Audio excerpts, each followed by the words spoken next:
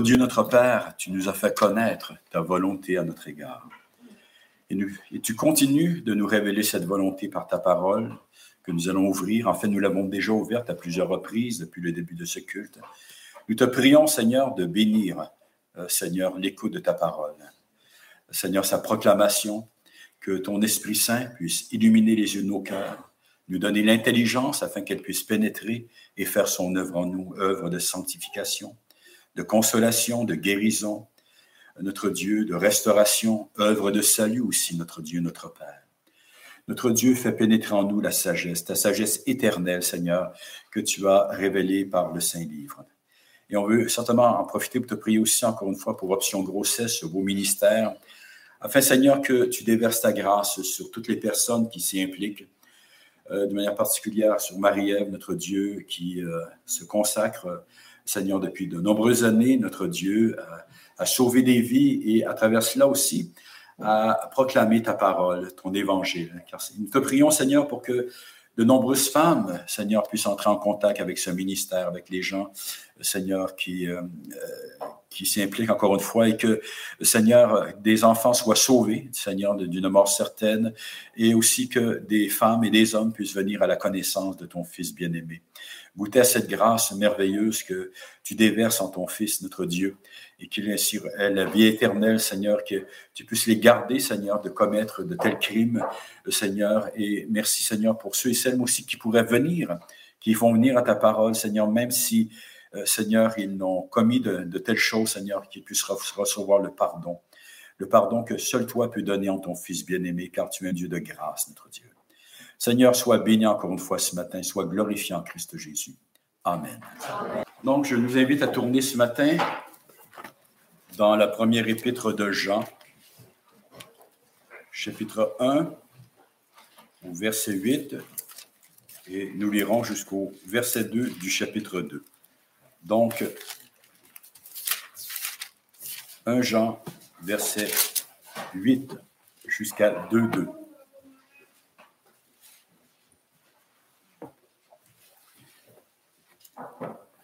Si nous disons que nous n'avons pas de péché, nous nous séduisons nous-mêmes et la vérité n'est point en nous. Si nous confessons nos péchés, il est fidèle et juste pour nous les pardonner et pour nous purifier de toute iniquité.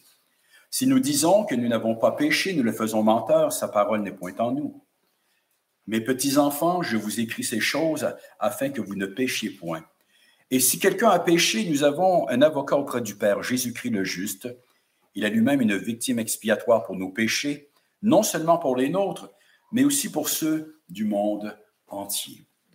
Alors, je rappelle que l'apôtre Jean écrit à une ou plusieurs communautés chrétiennes de l'Asie qui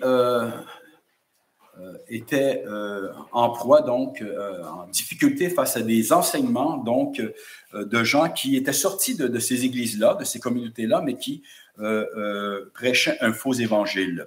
Il niait donc le vrai Dieu. Il niait donc la réalité de l'incarnation, telle qu'on le voit, que Jésus-Christ est venu dans la chair.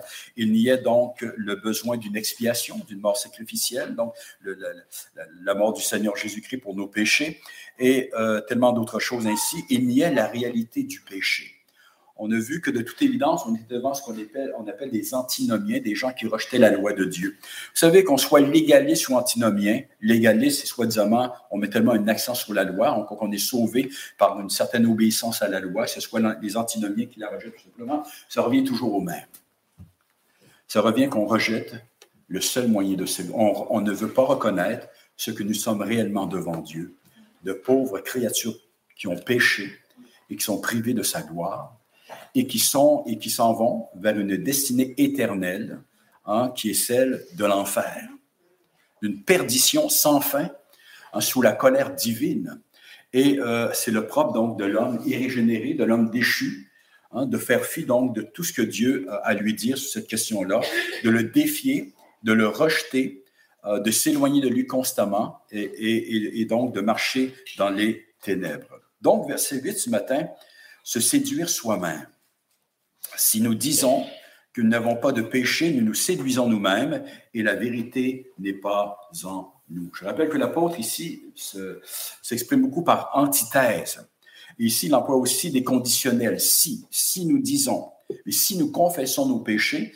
Alors, il inclut là-dedans aussi les croyants à qui il s'adresse, justement parce qu'il veut les immuniser justement contre tout ce poison-là. Je rappelle que parfois, ce n'est pas l'hérésie brute qui est la plus dangereuse, ce sont plutôt les rejetons, hein, les idées qu'elles véhiculent qui ne vont pas nécessairement être acceptées dans leur totalité par certains croyants ou par certaines églises, mais qui vont quand même venir éroder, hein, l'édifice doctrinal, donc, de ces individus-là ou de ces églises-là, et tranquillement, bien sûr, fragiliser donc la foi elle-même, faire en sorte qu'à un moment donné, tout le reste va s'effondrer. Quand nous voyons une église déclarer qu'elle ne croit plus en l'enfer éternel, c'est pas quelque chose, c'est pas un processus donc d'abandon de la vérité qui s'est fait la semaine dernière. C'est une usure, hein, souvent qui s'est fait sur de longues années. On a commencé à rejeter, parfois à négliger certaines vérités, à mettre l'accent ou un accent exagéré sur certains points en négligeant les autres. On a créé un vide, l'erreur a pénétré et tranquillement, l'ennemi a fait son travail. Si nous disons que nous n'avons pas de péché, nous nous séduisons nous-mêmes. Donc, les hérétiques qui cherchaient à répandre leur fausse doctrine parmi les chrétiens à qui Jean écrit, donc, niaient la réalité du péché, niaient bien sûr donc leur culpabilité et de ce fait, la nécessité d'être purifié du péché. L'idée d'être purifié, bien sûr, on a une belle image de cela, en fait, de nombreuses images dans l'Ancien Testament. Le péché nous est souvent présenté comme une souillure dont on doit être lavé. Et cela était évoqué par différentes lois cérémonielles qui avaient pour but de démontrer ce besoin-là. Hein, lorsqu'on était déclaré impur, ayant touché un cadavre, que ce soit le cadavre humain, d'un animal ou pour toute autre raison, on ne pouvait plus se présenter au temple, dans la présence même de Dieu. Il fallait, que ce soit par des ablutions, donc être purifié de cela, ou encore même par des sacrifices, hein, par le sang d'une victime innocente qui devait être offerte sur l'autel de Dieu en faveur de celui donc, qui ainsi s'était rendu impur. Donc, il niait, donc, ces gens-là, le besoin de pardon, le besoin d'être purifiés de leurs péchés, bien qu'ils employassent, j'en ai aucun doute, le mot péché, ils en tordaient cependant le sens, comme le reste des Écritures, et comme nous dit l'apôtre Pierre, pour leur propre perte. Ils pervertissaient. Et ça, c'est le propre des faux docteurs souvent, hein, c'est de reprendre les textes bibliques, parfois même de les prêcher pendant des années, et tranquillement, de leur en donner un sens autre, de les vider donc de leur véritable signification, pour ensuite en donner une définition nouvelle. Et en se faisant, bien sûr, ils pervertissent l'évangile de notre Seigneur Jésus-Christ et le pervertissent toute l'Écriture. Et cela procède d'un cœur, justement, qui n'est pas sincère, malhonnête, de quelqu'un qui ne possède pas une véritable piété, hein? Quelqu'un qui ne possède pas un sentiment donc de crainte, d'humilité dans la présence de Dieu. Et on doit se rappeler toutes les fois que nous ouvrons la parole du Seigneur, toutes les fois que nous sommes à l'écoute de la parole de notre Dieu, toutes les fois même que nous la prononçons, nous devons nous rappeler ceci, à quel point elle est sainte, parce que c'est la parole de Dieu lui-même. Et nous devrions prendre garde et faire fi cette exhortation, en fait, ce commandement qui a été donné à Josué lorsqu'il est entré dans la terre promise. À un moment donné, il a rencontré celui qu'on appelle le chef de l'Éternel des armées, qui lui a dit « ôte tes souliers de tes pieds, car le lieu sur lequel tu te tiens est saint. Prosterne-toi, ôte tes souliers. » La terre sur laquelle maintenant tu te tiens, elle est sainte, c'est la terre de Dieu. Si cela est vrai de l'ancienne Canaan, qu'en est-il de cette parole? Elle est sainte, frères et sœurs, comme Dieu est saint. Hein? Et nous ne devons jamais l'approcher avec un esprit profane. Comme je le disais tout à l'heure, c'est le propre de l'homme déchu, l'homme qui n'a pas été régénéré par la puissance divine, que de refuser obstinément de reconnaître qu'il a péché, qu'il est redevable devant son Créateur à cet égard, celui qui est le juste juge. Par tous les moyens possibles, on va chercher donc à s'éloigner de ce Dieu-là, que ce soit en créant de fausses religions, par la philosophie. Et quand on parle de religion, ça peut prendre toutes sortes de tournures. Quoi qu'il en soit, l'idée principale, c'est toujours de s'éloigner du véritable Dieu, de refuser ce qu'il a à nous dire. Ne serait-ce qu'en acceptant sa parole, soi-disant, mais en y ajoutant autre chose, ou comme je l'ai dit, et bien sûr en entendant le sens. Alors, comme on l'a vu la semaine dernière, la loi de Dieu, c'est-à-dire la loi morale qui se résume dans les Écritures par les 10 commandements, a été originellement gravée sur le cœur de l'homme. Et cette loi-là demeure. D'ailleurs, tous les hommes sont liés par cette loi-là. C'est la volonté de Dieu pour les hommes. Tous les hommes et les femmes qui sont nés sur cette terre depuis la création sont liés par la loi divine, la loi morale, les 10 commandements, explicités dans tout le reste de l'Écriture, n'est-ce pas? Et malgré la corruption qui a pénétré le cœur de l'homme, malgré la chute, cette loi demeure inscrite. Elle est bien sûr altérée à bien des égards, mais elle demeure, quelque chose demeure, et comme on l'a vu, la conscience de l'homme est toujours opérante, et c'est ce qui va ressortir au jour du jugement. Il n'y aura pas d'excuse au jour du jugement pour être loin de Dieu. Il n'y aura aucune excuse. Si les hommes ne trouvent pas Dieu, c'est parce qu'ils ne le cherchent pas. Tout simplement, je relis cette portion-là que nous avons vue la semaine dernière dans Romains chapitre 2, versets 14 à 16. Quand les païens, donc ceux qui n'avaient pas la révélation de l'Ancien Testament, contrairement aux Juifs, quand les païens qui n'ont point la loi font naturellement ce que prescrit la loi, ils sont en eux qui n'ont point la loi, une loi pour eux-mêmes. Ils montrent que l'œuvre de la loi est écrite dans leur cœur, leur conscience en rendant témoignage et leur pensée s'accusant, se défendant leur tour, tout à tour. C'est ce qui paraîtra au jour où, selon mon évangile, Dieu jugera par Jésus-Christ les actions secrètes des hommes. Nul ne pourra échapper à cette conscience imparfaite, mais quand même opérante. L'apôtre Paul, juste avant d'ailleurs de nous dire d'ailleurs que même les perfections en fait de Dieu, sa divinité, sa puissance éternelle sont visibles dès le début de l'origine de ce monde, n'est-ce pas, dans la nature elle-même. C'est un livre ouvert, ce qu'on appelle la révélation générale. Tout rend témoignage à l'existence de Dieu. Et puis l'homme créé à son image. Hein? Cette image-là nous dit qu'il y a un Dieu. Cette conscience accuse les hommes. Ils ont encore un sens, les hommes ont encore un sens de la justice de Dieu au plus profond d'eux-mêmes. C'est inaltérable. Ils ne peuvent pas l'enlever. Certains, bien sûr, chez certains, bien sûr, ça a presque disparu, n'est-ce pas? Mais c'est toujours présent. L'homme demeure créé à l'image de Dieu. C'est une ruine. Mais c'est comme les anciennes civilisations, lorsqu'on regarde les vieux monuments aux édifices qu'on retrouve, n'est-ce pas? Ils sont en ruine, mais ils sont là quand même. Ils nous parlent. Ils rendent témoignage de quelque chose qui a déjà existé, qui parfois était simplement extraordinaire. Ainsi, il y a dans l'homme tous les vestiges, justement, de cette noblesse originelle dans laquelle il a été créé. Maintenant, si les hommes sont inexcusables en général, de ne pas écouter la voix de leur conscience, de ne pas prendre garde à la révélation générale de Dieu, qu'en est-il de ceux et celles qui sont au bénéfice de la parole du Seigneur, qui sont exposés donc à la vérité qui émane de celle-ci, à sa lumière, et qui ne cessent de rendre témoignage au fait que tous ont péché et sont privés de la gloire de Dieu. Romains, chapitre 3, verset 23, c'est un verset qu'il faut souligner, n'est-ce pas? Tous ont péché et sont privés de la gloire de Dieu. Ce texte-là nous dit ceci, que le péché est universel, personne n'y échappe. Il n'y a qu'un homme dans l'histoire de l'humanité qui est né sans péché, c'est le Seigneur Jésus-Christ. Qui d'ailleurs n'est pas né de la manière des hommes en tant que tel. Il est né d'une vierge, justement, parce qu'il n'a pour père que Dieu lui-même, parce qu'il n'est pas né en Adam. Et donc, il n'a pas été atteint par ce qu'on appelle le péché originel. Car tous ont péché, je le rappelle, c'est un aoriste, ça veut dire c'est fait, c'est accompli une fois pour toutes. En d'autres mots, tous ont péché et tous, sans exception, naissent privés de la gloire de Dieu. Et donc, tous sont pécheurs.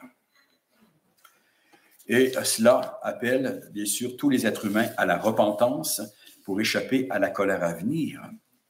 Jean, chapitre 15, verset 22, le Seigneur de s'adresser aux Juifs et de leur dire « Si je n'étais pas venu et que je ne leur ai point parlé, ils n'auraient pas de péché, mais maintenant, ils n'ont aucune excuse de leur péché.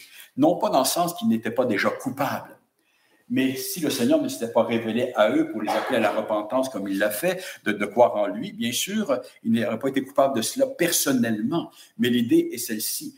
Quand nous sommes au bénéfice de la révélation de Dieu, au bénéfice de l'Évangile, quand nous entendons parler du Christ Jésus, nous avons une responsabilité de répondre. C'est sérieux, la parole de Dieu. C'est sérieux, le témoignage de l'Évangile.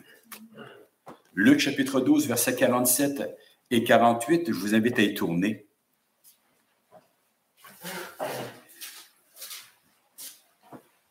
Qu'en est-il maintenant de ceux qui fréquentent une église depuis des années sans venir réellement au Seigneur Jésus-Christ, qui entendent,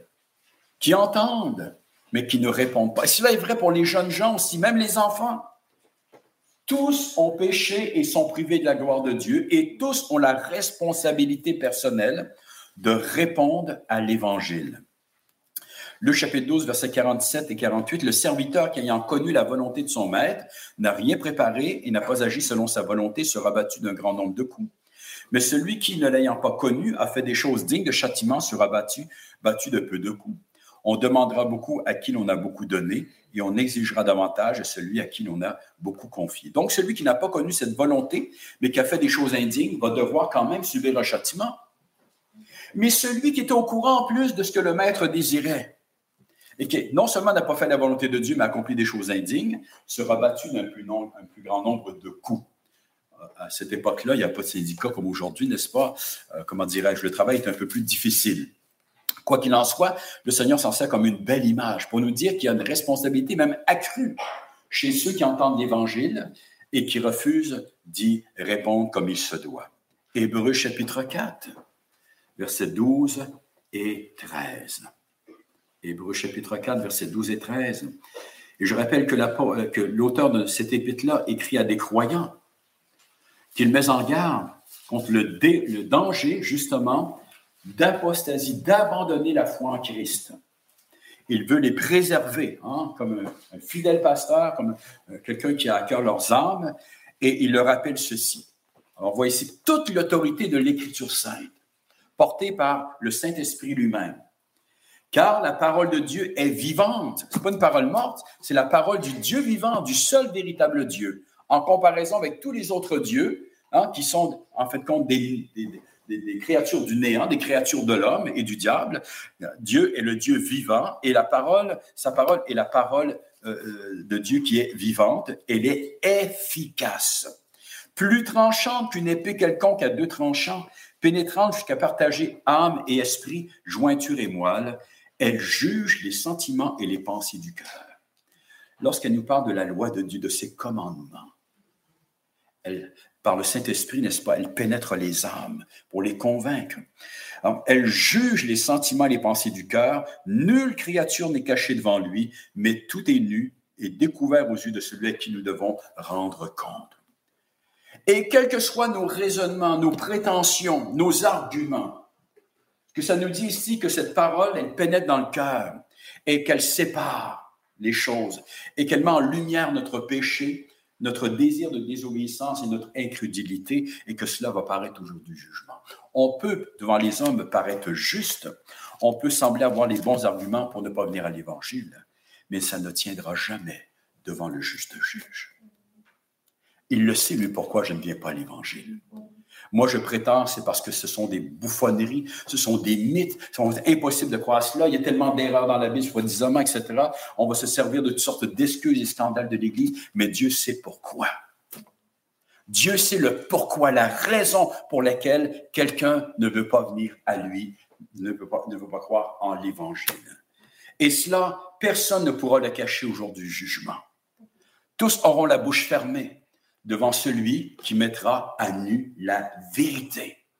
Donc, si ce matin je suis dans cette situation-là, c'est un appel qui m'est fait personnellement, justement, à venir à Christ, à me repentir, à acquiescer, à reconnaître sa souveraineté, à être prêt à mourir pour lui qui a donné sa vie pour les pécheurs.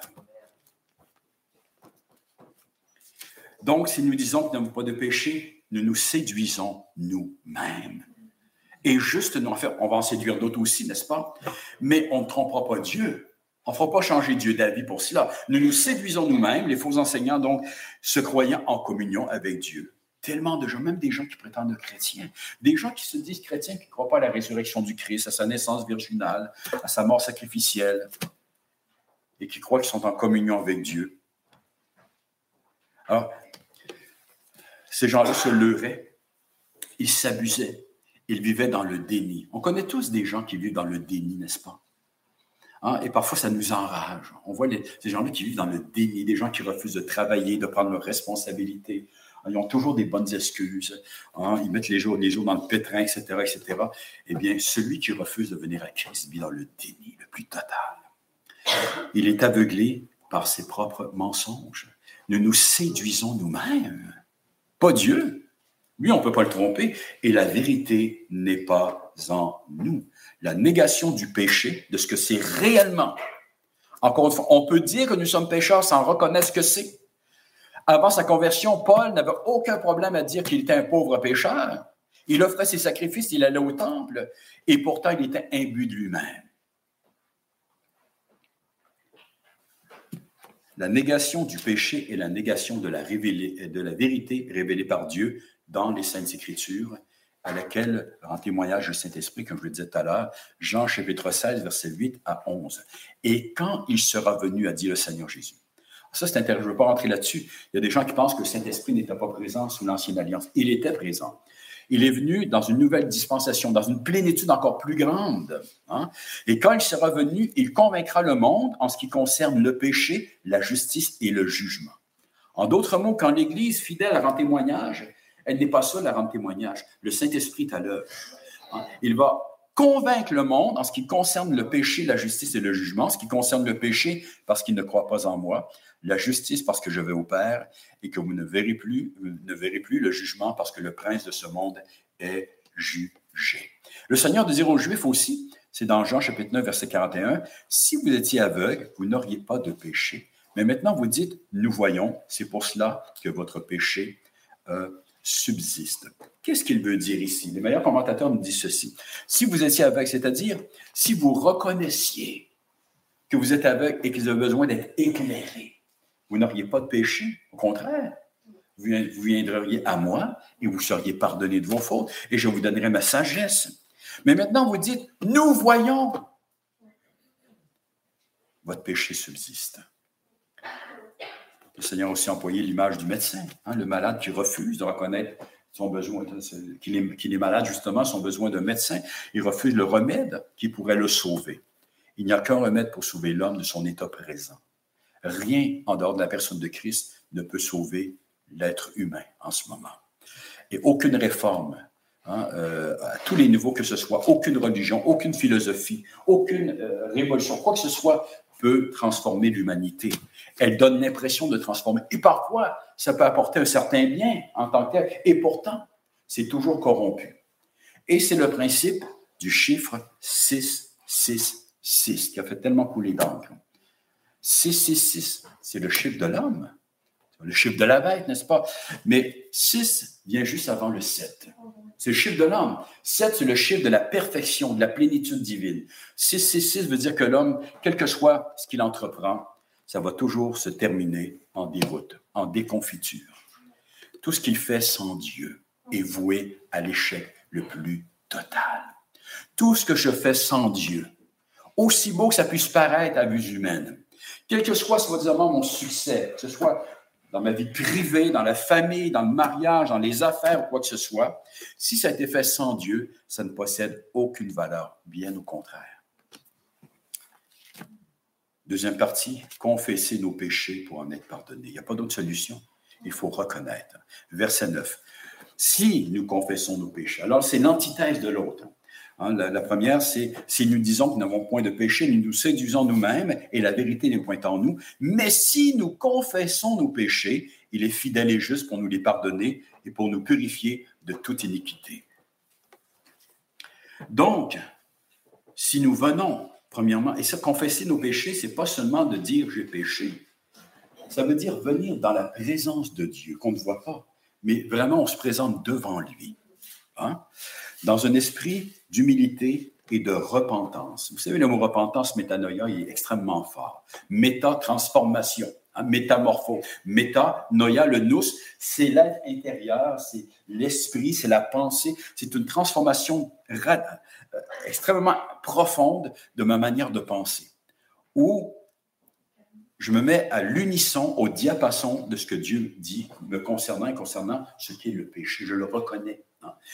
Toute ma manière de penser est transformée. Mes affections personnelles, mes sentiments sont transformés. Je vis dans un esprit de repentance et je confesse à Dieu que j'ai péché afin de recevoir son pardon. Une telle confession est une marque donc d'une authentique piété. Et comme je l'ai dit, elle implique donc un sens de notre indignité totale. Totale. Rappelons-nous la parabole du publicain et du pharisien dans le temple. Parabole qu'a donnée le Seigneur Jésus-Christ. Ce publicain, n'est-ce pas, qui se frappait la poitrine, n'osait même pas lever le regard vers le ciel en disant « Oh Dieu, sois apaisant vers moi ». Le pharisien qui, lui, se targuait en disant « Je te remercie, Seigneur, que je ne suis pas comme ce pauvre publicain, comme les païens, etc., etc. » Le Seigneur de dire « Mais qui a été justifié? Qui est sorti justifié du temple? » Celui qui reconnaissait son indignité. Soit dit en passant, le pharisien était aussi corrompu et aussi sale devant Dieu. Il faut reconnaître la gravité de nos fautes, que celles-ci méritent un juste châtiment auquel nous ne pouvons échapper que par la pure grâce de Dieu, hein, laquelle n'exclut cependant pas, il est vrai, la discipline paternelle, c'est un autre sujet en tant que tel. Psaume 32, versets 5 et 6. Je vous invite à y tourner rapidement. Psaume 32, versets 5 et 6. C'est un psaume qu'on lit souvent comme convocation, mais qui nous parle donc de la confession de nos péchés. Soit dit en passant, je parlais de la gravité du péché, ça n'existe pas les péchés véniels. Tous les péchés sont mortels. Tous les péchés méritent l'enfer éternel, tout simplement. Il n'y a pas de degré de gravité du péché. Le péché demeure le péché. Psaume 32, versets 5 et 6, « Je t'ai fait connaître mon péché. » Alors, il s'adresse à Dieu. Il est dans la présence de Dieu. « Je t'ai fait connaître mon péché. » Alors, mon péché, je n'ai pas caché mon iniquité. Vous voyez la confession ici?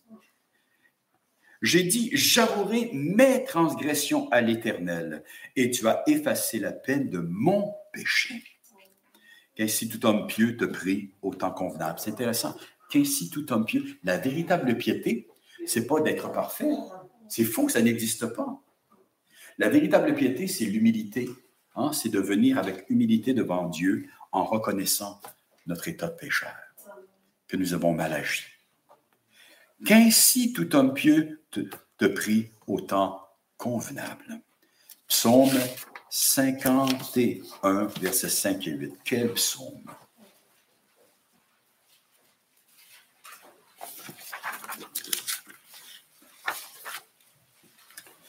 Psaume 51, versets 5 et 8. Alors, David se repent de son adultère. En fait, non seulement cela, c'est mensonge, le meurtre du mari de cette femme avec qui il est allé. Et là, il est devant le Seigneur dans un grand esprit de repentance. Car je reconnais mes transgressions. Et mon péché est constamment devant moi. J'ai péché contre toi seul. Vous savez, lorsque nous péchons, c'est contre Dieu que nous péchons premièrement. Notre Créateur, lui qui nous a modelés à son image. C'est Dieu, premièrement, qui est offensé. C'est pas contre moi que je pêche. C'est pas à moi de me pardonner, d'ailleurs. Ça, c'est une folie, frères et sœurs. On ne se pardonne pas. Nous sommes pardonnés par Dieu. C'est Dieu qui pardonne. Et quand nous recevons le pardon, waouh! Mais je n'ai pas à me pardonner, mais à être pardonné par Dieu, cependant. Mon péché est constamment devant moi. J'ai péché contre toi seul. Contre toi seul, le Dieu d'éternité. J'ai fait ce qui est mal à tes yeux. En sorte Et là, vous voyez encore une fois, en sorte que tu seras juste dans ta sentence, sans reproche dans ton jugement. Je mérite, Seigneur, que tu me châties. Je mérite ton jugement. Voici, je suis né dans l'iniquité, ma mère m'a conçu dans le péché. Ce n'est pas une excuse, c'est une reconnaissance. Je fais partie d'une race maudite, ruinée. Hein? Mais tu veux que la vérité soit au fond du cœur. Tu veux qu'on se repente. Tu veux que ta vérité pénètre au plus profond de nos âmes, et il va prier justement pour que cette vérité pénètre. Intéressant de voir que ce sens, n'est-ce pas, de la gravité de son péché, du juste châtiment de Dieu, n'a pas empêché David de venir dans la présence de Dieu. Pourquoi? Pour invoquer sa miséricorde. On ne peut pas recevoir la miséricorde de Dieu sans reconnaître la gravité de nos fautes. Et ça, c'est un grand manque dans l'Église en général. Même chez nous, frères et sœurs. Nous prenons les choses à la légère. Nous ne réalisons pas qui est Dieu, ce qu'est notre péché, ni le prix qui a été payé pour nous en purifier. Je rappelle nous n'offensons pas Dieu uniquement par commission, en commettant des actes, mais aussi par omission. Tout ce qu'on ne fait pas. Lorsqu'on n'aura pas gloire à Dieu comme il se doit, on ne le loue pas comme il se doit. On vient à l'Église les deux mains dans les poches. Alléluia, gloire au Seigneur. Est-ce que nous réalisons que nous commettons un péché? De ne pas rendre gloire à Dieu, de lui manquer de respect dans sa présence. Lorsqu'on ne prend pas soin des frères et des sœurs autour de nous, il y a tellement de manières de pécher par omission. C'est-à-dire en n'accomplissant pas nos devoirs. Jacques 4,17 nous dit « Celui qui sait faire ce qui est bien et qui ne le fait pas commet un péché. » Il omet de faire le bien. Et qu'on ne pêche pas seulement par des actes concrets, mais aussi en pensée. En pensée. Matthieu chapitre 5, versets 27 à 28, où le Seigneur, justement, est en train de dévoiler toute la profondeur de la loi divine, ses exigences, qui font en sorte qu'on réalise qu'on ne peut pas être sauvé par l'observation de celle-ci parce que nous sommes trop corrompus. Lorsqu'il dit, vous avez appris qu'il a été dit, tu ne commettras point d'adultère. Combien de Juifs vont dire, je n'ai jamais commis d'adultère? Le Seigneur de répondre, mais moi, je vous dis que quiconque regarde une femme pour la convoiter a déjà commis un adultère avec elle dans son cœur. Ça vient approfondir, n'est-ce pas, le commandement. Ça vient l'éclairer, l'illuminer. Et il donne d'autres exemples pour ça, de dire que même le seul fait de dire que ton frère est raquant, un insensé, fait en sorte que tu mérites la géhenne.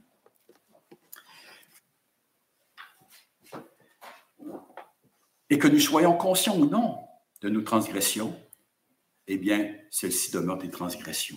D'ailleurs, si nous transgressons même sans nous en rendre compte, c'est dû justement, premièrement, à l'endurcissement de nos cœurs. On réalise pas, on dit des choses, on fait des choses d'une grande méchanceté, mais on ne mesure pas, n'est-ce pas, la gravité de cela. Aussi, notre ignorance vient justement du fait qu'on n'a pas cherché Dieu, n'est-ce pas? On est né dans le péché, alors on n'a pas cette connaissance. Maintenant, en Christ Jésus, nous apprenons, n'est-ce pas? Mais le fait de commettre un péché, même si on ne le sait pas, demeure le fait qu'on a commis un péché quand même. Psaume 19, verset 13. Qui connaît ces égarements? Nous sommes tellement égarés, frères et sœurs. Pardonne-moi ceux que j'ignore. L'Évangile, ce ne sont pas pour des gens justes. L'Évangile, ce n'est pas juste un coup de main donné à des gens, oui, je suis pécheur, mais quand même, j'aime Dieu, quand même certains mérites. L'Évangile vient au secours de morts spirituels, de gens qui sont dépravés totalement, qui ne peuvent rien faire pour revenir à Dieu par eux-mêmes. C'est un sauvetage total du début jusqu'à la fin. Nous ne réalisons pas la profondeur de la corruption de nos cœurs. D'ailleurs, nos péchés, ce que nous faisons, ne sont que l'expression multifacétique du péché dans notre âme, de cette méchanceté hideuse qui l'habite depuis la chute, qu'on a hérité de nos premiers parents, de ce mal qui, sans l'intervention de Dieu, demeure incurable et qui ronge mortellement nos âmes. Tout notre être est affecté par sa puissance corruptrice, bien que cette corruption ne se manifeste pas dans sa totalité, dans toute sa force. Le jour vient cependant où il nous est dit que le mystère de l'iniquité sera révélé. lors de la grande apostasie, lorsque l'homme du péché va paraître, on va voir à quel point l'homme est méchant en lui-même. Maintenant, Dieu, dans sa grâce, ne permet pas que les hommes manifestent. On voit des choses parfois qui nous dépassent. Hein. On se dit, est-ce possible que quelqu'un agisse ainsi? Oui, c'est possible. Mais c'est plus que cela. Ce que cette personne fait, je pourrais le faire aussi sans la grâce de Dieu. Même ce qu'on appelle la grâce commune. C'est-à-dire, ce n'est pas une grâce à salut, mais Dieu empêche l'humanité, des êtres humains, des sociétés, n'est-ce pas, de sombrer dans une pleine corruption. Fait en sorte qu'on garde un certain sens de justice, un peu d'ordre social, un peu de vertu, justement, hein, dans sa grande montée envers nous. Mais au plus profond de nos âmes, sont concelés en tant que tel, en tant qu'homme naturel, une méchanceté absolument extraordinaire. Tout l'être humain est corrompu. Il est malade au plus haut point, c'est une maladie mortelle. Mais si nous confessons cela, si nous réalisons notre état, si nous nous mettons, encore une fois, en harmonie avec ce que Dieu dit, nous le confessons, alors il est fidèle et juste pour nous les pardonner et pour nous purifier de toute iniquité. Il y a en Dieu, en son Fils bien-aimé, une source de pardon et de purification intarissable.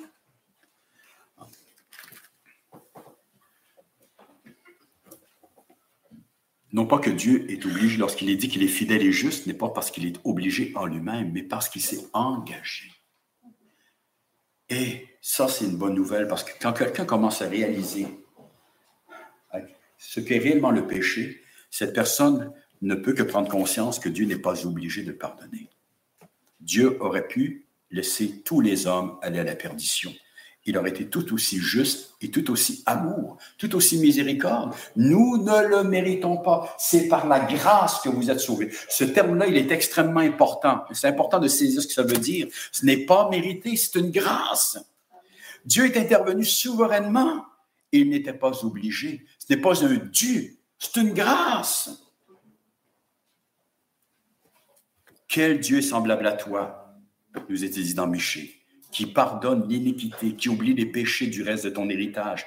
Il ne garde pas sa colère à toujours, car il prend plaisir à la miséricorde. Il aura encore compassion de nous, il mettra sous ses pieds nos iniquités. Tu jetteras au fond de la mer tous leurs péchés. Tu témoigneras de la fidélité à Jacob, de la bonté à Abraham, comme tu l'as juré à nos pères au jour d'autrefois. Qui est semblable à toi, qui pardonne l'iniquité? Seul Dieu pouvait faire une telle chose et nous purifier de toute iniquité, nous laver de nos souillures. Et à part le sang de Christ, absolument rien ne pouvait ainsi blanchir nos âmes. Elles sont souillées à l'extrême devant notre Dieu. Ésaïe 64, verset 5, nous sommes tous comme des vêtements impurs. Toute notre justice est comme un vêtement souillé. Nous sommes tous comme des impurs, je m'excuse, et toute notre justice est comme un vêtement souillé. Et en hébreu, vêtement souillé, le terme est extrêmement fort. Pour les Juifs, ça veut dire quelque chose d'exécrable, quelque chose d'immonde. Hein? Et c'est comme ça que Dieu voit le péché, qu'il voit le pécheur. Mais dans sa grande miséricorde, il a vu cette misère, il a vu cette saleté, hein? Et il a bien voulu venir en son Fils pour nous racheter. Le prix a été grand. Troisième point, rapidement, verset 10. Si nous disons, ne pas de péché, nous le faisons menteur, sa parole n'est point en nous.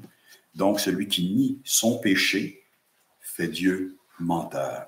C'est extrêmement grave. Non seulement il se séduit lui-même, mais il affirme un véritable blasphème. Il dit que Dieu est menteur. Il défie Dieu lui-même dans ce qu'il dit. Il parle avec une grande arrogance. Et l'apôtre Jean, d'ailleurs, d'appeler ces gens-là, ces faux enseignants-là, des antéchrists. Ceux qui s'opposaient au Christ en tant que tel, n'est-ce pas? Parce qu'avec arrogance, le cœur enflé d'orgueil, ils osaient dire « Je n'ai pas péché ». Romains chapitre 3, verset 4. Que Dieu, au contraire, soit reconnu pour vrai et tout homme pour menteur, selon qu'il est écrit, afin que tu sois trouvé juste dans tes paroles et que tu triomphes lorsqu'on te juge. Sa parole n'est point en nous si nous disons une telle chose. Elle n'a pas réellement pénétré comme il se doit. Si nous nions la réalité de notre péché, sa parole ne porte pas dans notre cœur de bons fruits parce qu'elle n'a pas été reçue dans la plénitude de la foi et, comme je disais tout à l'heure, avec sincérité. Si nous entendons des gens parler ainsi ou amoindrir la réalité de notre péché et du besoin du sacrifice de Christ, ces gens-là, on peut dire que la parole de Dieu n'a pas pénétré comme il se doit leur cœur. Pour terminer, eh bien, Jean nous dit que nous qui avons cru, nous avons un avocat auprès du Père. Chapitre 2, versets 1 et 2, « Mes petits-enfants, je vous écris ces choses afin que vous ne péchiez point. Si quelqu'un a péché, nous avons un avocat auprès du Père, Jésus-Christ le juste.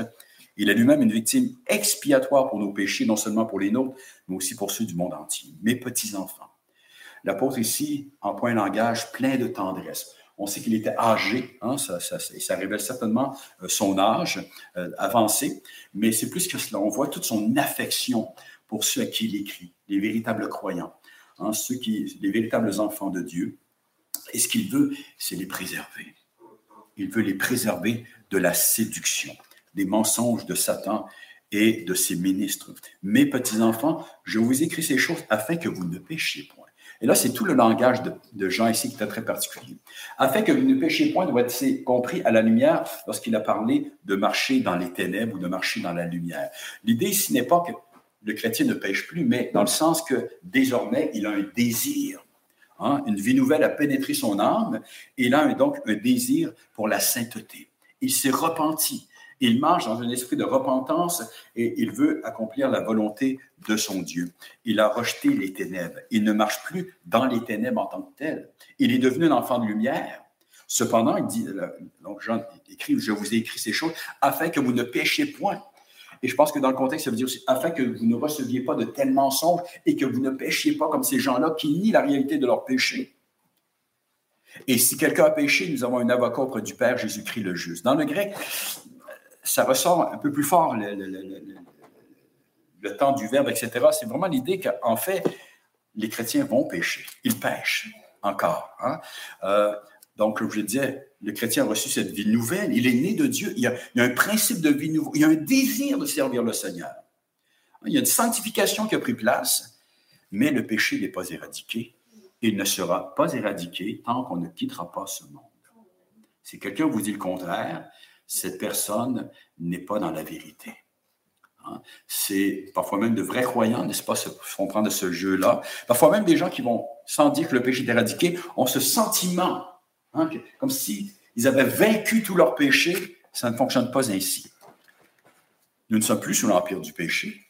On n'aurait jamais pu croire, n'est-ce pas, ni aimer notre Dieu sans cela, mais on doit composer avec sa présence. Rappelons-nous ce que Paul nous dit dans Romains chapitre 7, que nous faisons ce que nous ne voulons pas, même ce que nous haïssons parfois, et on ne fait pas ce qu'on veut. Il ne faut pas penser là ici comme une espèce de désespoir, n'est-ce pas, de défaite totale. C'est juste une réalité qui est un combat. Parce que l'apôtre Paul dirait aussi qu'il n'y a plus aucune condamnation pour ceux qui sont en Jésus-Christ. L'apôtre Paul était un homme heureux en Christ, un homme qui avait avancé dans la vie chrétienne, n'est-ce pas, mais qui était toujours en combat. Et qui se gardait, qui justement demeurait sur ses gardes. C'est ça l'idée. Et l'idée, c'est ceci que si je pêche, et en fait, nous péchons, frères et sœurs, constamment, sans même nous en rendre compte, il y a tellement de péchés dont nous sommes encore ignorants. Et la bonne nouvelle, c'est qu'il y a une source ouverte, justement, de pardon, constante. Et que nous avons, en ce moment même, dans la présence du Père au ciel, un avocat, un paraklétos. On pourrait traduire cela par quelqu'un qui intercède en notre faveur, qui se tient à nos côtés pour prendre notre défense, qui plaide auprès du Père. Et cet avocat, c'est Jésus-Christ le juste, celui qui n'a jamais péché. L'apôtre Jean emploie ici le même terme par lequel le Seigneur Jésus a désigné, donc l'Esprit Saint. On trouve ça dans l'Évangile de Jean, chapitre 14, versets 16 à 17. « Et moi, je prierai le Père, et il vous donnera un autre consolateur, un autre avocat, quelqu'un qui va venir à votre défense. » On peut le traduire par consolateur aussi. Il va consoler vos âmes au milieu de toutes vos difficultés. Et ça parle même du combat avec le péché. Afin qu'il demeure éternellement avec vous, l'Esprit de vérité que le monde ne peut recevoir parce qu'il ne le voit point, ne le connaît point, mais vous le connaissez, car il demeure avec vous, il sera en vous. Ainsi, nous avons deux avocats, deux défenseurs, deux grands consolateurs, parce que Christ est notre souverain prêtre. Et l'auteur de l'Épître aux Hébreux nous dit qu'il est miséricordieux envers les siens, plein de compassion. Il connaît nos faiblesses. Il sait de quoi nous sommes formés. Il a lui-même vécu le grand combat sans jamais tomber, il est vrai. Donc, il est plein de compassion, il est notre consolateur. Donc, nous avons au ciel un grand consolateur, un avocat qui prend notre défense constamment. Et un autre en nous-mêmes. L'un, c'est au niveau de la justice divine. Par lui, nous sommes déclarés justes devant Dieu, pardonnés, purifiés par le sang précieux du Sauveur. L'autre, c'est celui qui nous sanctifie, qui nous donne la grâce de persévérer malgré toutes les difficultés, toutes les attaques possibles. Les véritables croyants vont se rendre à bon port. Parce que Dieu les représente lui-même auprès de Dieu dans le ciel et que Dieu lui-même habite dans leur cœur par le Saint-Esprit. Or, cet avocat, il est lui-même une victime expiatoire pour nos péchés. Il est non seulement l'avocat, le défenseur, le grand prêtre, mais il est lui-même la victime offerte pour nos péchés. Victime expiatoire traduit le mot grec « ilasmos », qui désigne beaucoup plus que le simple fait d'enlever le péché, c'est-à-dire l'expiation. Ce terme-là renferme aussi l'idée de rendre propice, c'est-à-dire que par le sacrifice de son propre Fils, Dieu a apaisé sa colère contre nous. Dieu a satisfait aux exigences de sa sainte justice. Le châtiment mérité pour nos fautes a été subi par notre Sauveur qui nous en a délivrés pour toujours. Et sur ça, c'est sur la base d'un tel paiement et rien d'autre que ce Sauveur peut ainsi plaider en notre faveur, ayant accompli parfaitement notre rédemption. Non pas qu'il est au ciel en train de pleurer devant le Père en disant « Puisses-tu leur pardonner? Puisses-tu lui pardonner? » C'est le Père lui-même qui a donné son Fils. Mais c'était requis en raison de la justice divine. Il fallait que cette justice soit rencontrée. Et ce que Jean est en train de nous dire, c'est que nous sommes parfaitement réconciliés et que même si nous continuons encore à pécher, malheureusement, bien que nous ayons ce désir de ne plus marcher dans les ténèbres, eh bien, nous avons cette certitude, cette assurance d'être au bénéfice du sacrifice de notre Sauveur. Rapidement, Romains chapitre 8, versets 31 à 34.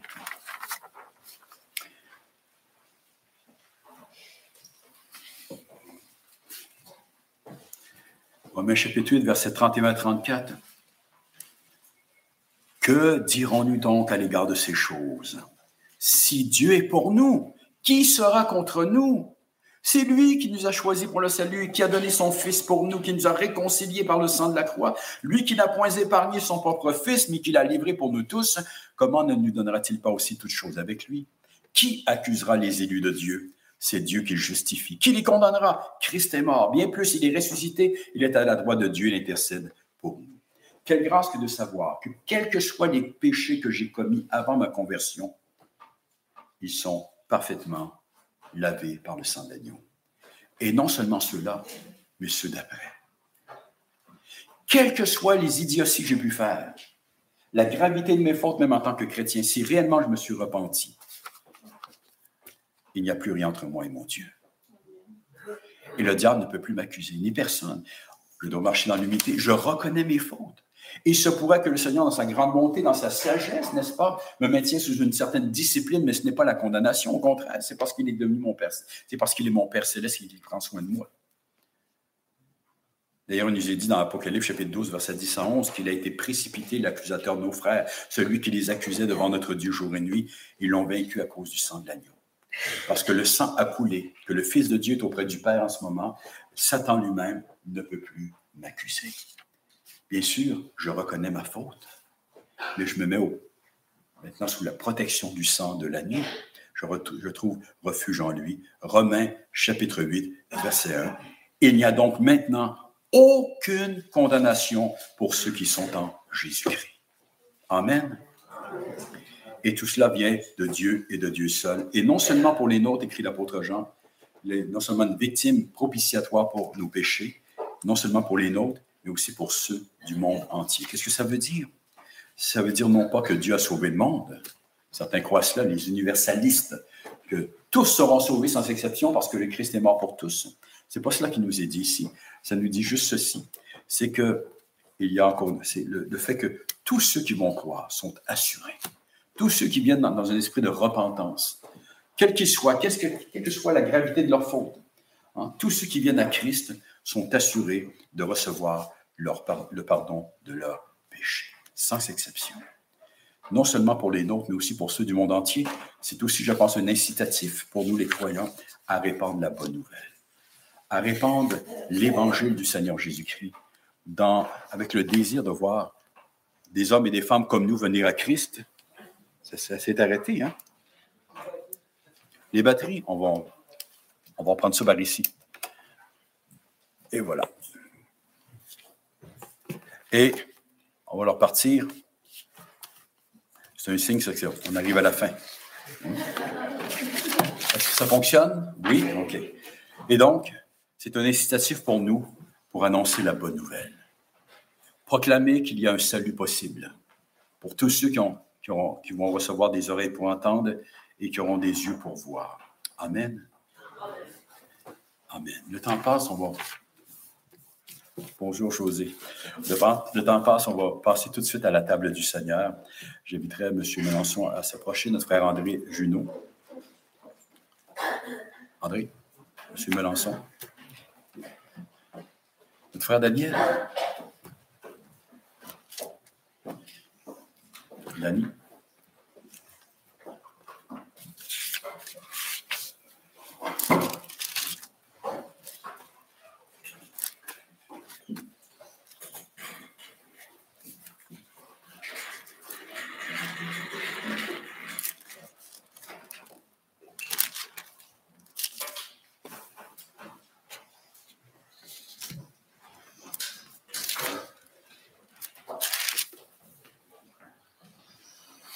L'apôtre Paul d'écrire dans son Épître aux Romains, chapitre 3. Est-ce que ça fonctionne? C'est lui, donc Jésus, que Dieu a destiné à être par son sang pour ceux qui croiraient, victime propitiatoire, afin de montrer sa justice parce qu'il avait laissé impunis auparavant les péchés commis au temps de sa patience. Il montre ainsi sa justice dans le temps présent, de manière à être juste, tout en justifiant celui qui a la foi en Jésus. La croix de Christ nous parle de la justice de Dieu, de son amour, de sa miséricorde, mais que Dieu n'a pas pu passer par-dessus mon péché, juste le balayer du regard de la main. Comme on ramasse la poussière, on la cache sous un tapis. Il a fallu que quelqu'un paie le châtiment requis, ce que la justice de Dieu exigeait. C'est ce que l'apôtre Paul écrit ici, hein, que c'est lui que Dieu a destiné à être par son sang pour ceux qui croiraient une victime propitiatoire, afin de montrer sa justice, parce qu'il avait laissé impunis les péchés commis auparavant au temps de sa patience, parce que les animaux même que l'on offrait sous l'Ancienne Alliance ne pouvaient enlever le péché. Il fallait quelqu'un qui possédait, une victime qui possédait une valeur beaucoup plus grande que ça, une valeur infinie en tant que telle, dont le sacrifice allait être suffisant pour justement payer la dette d'un grand nombre de pécheurs. Et pour cela, Dieu s'est incarné à la personne de son Fils. Et ce Fils nous invite à sa table, alors qu'on termine ce culte justement, pour nous commémorer ce qu'il a accompli pour nous et pour nous rappeler qu'il est présent avec nous ce matin. Et que son sang nous purifie et nous lave de tout péché, nous qui avons cru en lui.